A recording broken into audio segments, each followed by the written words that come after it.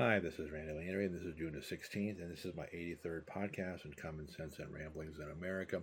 And today I'm going to read from my third book, chapters 8 and 9. Chapter 8 is the life as a clinical supervisor. So I will start right now. When I left my previous hospital and came to my new one, I had no aspirations for management. However, it became soon apparent that I could not escape that role because during the interview process, I was offered the role of clinical supervisor or charge nurse. After discussing what my salary options were, I realized that I would take a major pay cut if I were to go back to the floor, so economics decided for me. As a clinical supervisor, I was responsible for making the schedule for my night staff, while my counterpart was responsible for the yearly evaluations of the night staff. I'm not sure who made out better on that one. We oversaw the care of the patients and made sure that they had the support they needed to do their job safely. We also ran the codes until the ER doctor arrived on the scene. As a result, we were required to be ACLS certified. We also helped out the nursing supervisor in doling out discipline and acting as watchdogs to make sure that our staff followed the rules. As our employees were licensed professionals, this part was fairly simple. I continued this role for a period of 10 months when administration decided to stir the pot up some. They basically fired all the clinical supervisors and replaced them with part-time charge nurses. We all were given the option to stay there, but that meant we would be working in the floors as regular nurses, with maybe picking up a day or two as a regular relief charge nurse. Well, half the clinical supervisors out and out quit. The rest of us tried other options at the hospital. Within a few months, administration realized what kind of mistake they had made. Not only did they lose a very large number of experienced nurses, they now had a shortage of people willing to even fill the roles of relief charge nurses. The charge nurses routinely had to cover 2 and even 3 medical telemetry floors. Even though it has been years since they reinstated the position of clinical supervisor, they still not fully recovered from that policy change. If an RN had did something comparable on the floor, they would have been immediately fired. Fair or not, the administration's responsible received no reprimands whatsoever.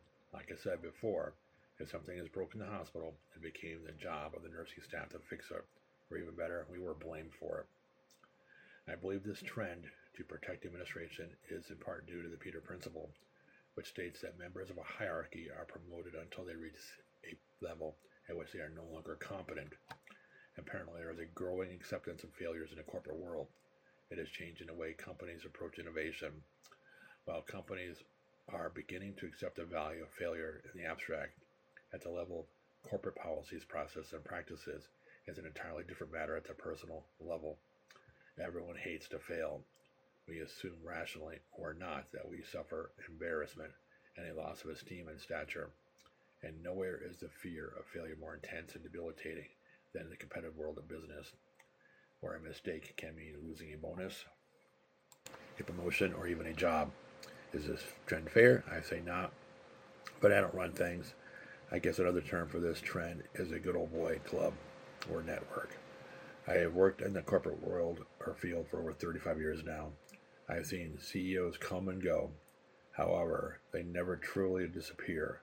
They just get shuffled off to other corporations where they just repeat their mistakes all over again. I will include one real-life example here. Since the information is in the public domain, I will actually use his real name. The CEO of my first corporation that I worked at was Ronald J. Floto. The company was Cash and Carry, or K&K. It was owned by the parent company Lucky Foods.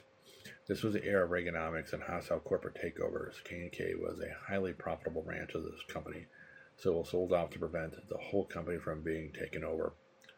We became self-owned with Ronald J. Floto still retaining his position as CEO. Unfortunately, we were highly leveraged and could barely stay solvent. It did not happen that one mistake was made after another. Eventually, Food Lion bought us out and he lost his job. It did not help that one poor decision was made after another. Eventually, Food Lion bought us out and Floto lost his job. We even hired a company to help us with our customer service issues, which cost $3 million for their services and close to $3 million more for our labor costs. It was just wasted money because the program was crap and useless. Besides, there was no way and we could afford to implement their practices. Our only problem was that we kept cutting our customer service staff back, so our customers had to wait increasingly long periods at the register to check out. Who wants melted ice cream? A little side note, when I went back to Florida on a road trip, Cash and Carry and Food Lion no longer existed in that state. K&K went bankrupt thanks to Super Walmarts, and Food Lion just moved out of the state. You just never know what I'm going to include in my books, do you? Super Kmart soon offered him the same position in their Super Kmart, which he ran for 3 years. Does anyone remember Super Kmart? He was more successful in his new job in Dairy Farm International, where he worked there for 10 years. During this time, he was involved in a startup called FLT International, LLC, where he has been the president for 24 years and is currently still holding that position. I think you should now see the point that I'm trying to make. These top-level administrators have 9 lives. I think this is because they find ways to spread the blame to lower-level employees. I believe the term is called scapegoat. The scapegoat theory refers to the tendency to blame someone else for one's own problems, a process that often results in feelings of prejudice toward the person or group that one is blaming. Scapegoating serves as an opportunity to explain failure or misdeeds while maintaining one's positive self-image. While my stint as a clinical supervisor was just a mere 10 months, it afforded me many opportunities. I became familiar and friends with a lot of wonderful people, many of whom I would work with for many years to come. It also gave me the opportunity to become cognizant with the workings of the hospital, which would become all too valuable when I did relief float charge nurse and relief house supervisor work, both of which I will discuss, which I did for over 5 years. This concludes this chapter, so I will go on to my next one. Just one moment. Chapter 9, My Life as an Intermediate Care Nurse. I've always been able to get back on my feet when I get knocked down, so I was not in the least bit discouraged by their decision to redo the lower management in our hospital. It is, after all, that was their prerogative. I found their action to be ill-advised, but remember the Peter Principle doesn't always have to make sense.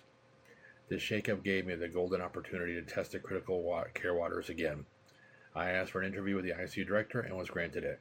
The nursing director liked what she saw and agreed to hire me to the ICU after I completed my 8-week critical care course. However, there was a stipulation. I had to agree to work in the IMC for 6 or so months until they could hire more nurses. I, having no real choice, readily agreed to this condition. To start with, I want to include the definition of the term. Intermediate nursing care means the provision of nursing care services, health-related services, and social services under the supervision of a licensed nurse to patients not requiring 24-hour nursing care. Another more complete definition is as follows. Intermediate nursing care means a basic care consisting of physical, emotional, social, and other rehabilitative services under periodic medical supervision. This nursing care requires the skill of a licensed nurse for observation, recording of reactions and symptoms, and for supervision of nursing care. Mostly residents have long-term illnesses or disabilities, which may have reached a relatively stable plateau. Other residents whose conditions are stabilized may need medical and nursing services to maintain stability. Essential supportive consultant services are provided in accordance with these regulations. Taken from the Google search result on IMC. Job summary. Independently assesses, plans, implements, and evaluates the nursing care patient's remission through discharge. In collaboration with the patient and family, provides theory-based professional nursing care and coordinates care delivery with the physician and other members of the healthcare team.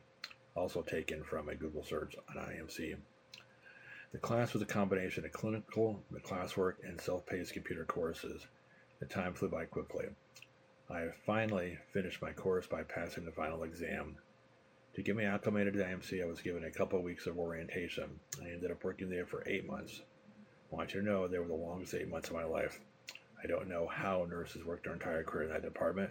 I think it is the hardest department in the hospital. The nurse routinely has 4 to 5 critical patients to care for. In many hospitals, this also means that they have to care for patients with tracheostomies and are on ventilators. They also have either nasogastric tubes or PEG tubes where they receive enteral feedings. They are also incontinent of stool and urine, so they are total care patients, albeit stable. You thankfully are not primary care, which means that you do get help from CNAs. The workload, however, is backbreaking to say the least. Since the department is intermediate in nature, you can receive upgrades and downgrades, plus admits from the ER and direct admits and transfers from other facilities and doctors' offices. You also can discharge your patients to their homes and transfers your patients to other facilities, as well as having them possibly code on you. It is a rough job, and one that I think is thankless. Since you are not ICU, you don't really get the respect that you deserve, and the burnout and turnover rate is the highest of all the nursing departments. Right or wrong, they have added many new non-titratable drips to the list of tasks that you have to deal with. Anything that requires every 2-hour activities or monitoring is fair game for this department, which means you can do glucose finger sticks every 2 hours, pass pain meds every 2 hours, and the list just goes on. So not only my agreed upon 6 months flew by and 2 more months for good measure also evaporated, I had had enough. After the said 8 months went by, I approached my boss about the agreement that was previously made. Unfortunately, the person that hired me no longer worked there, so I had to do some gentle reminding and just a little bit of arm twisting. While they did eventually say yes, they insisted that I take the ICU class over again. I adamantly refused and said that this had not been part of the original deal. So they acquiesced, and I was transferred to the ICU, where I have worked until just recently. That concludes my chapter 9. I hope you found it illuminating.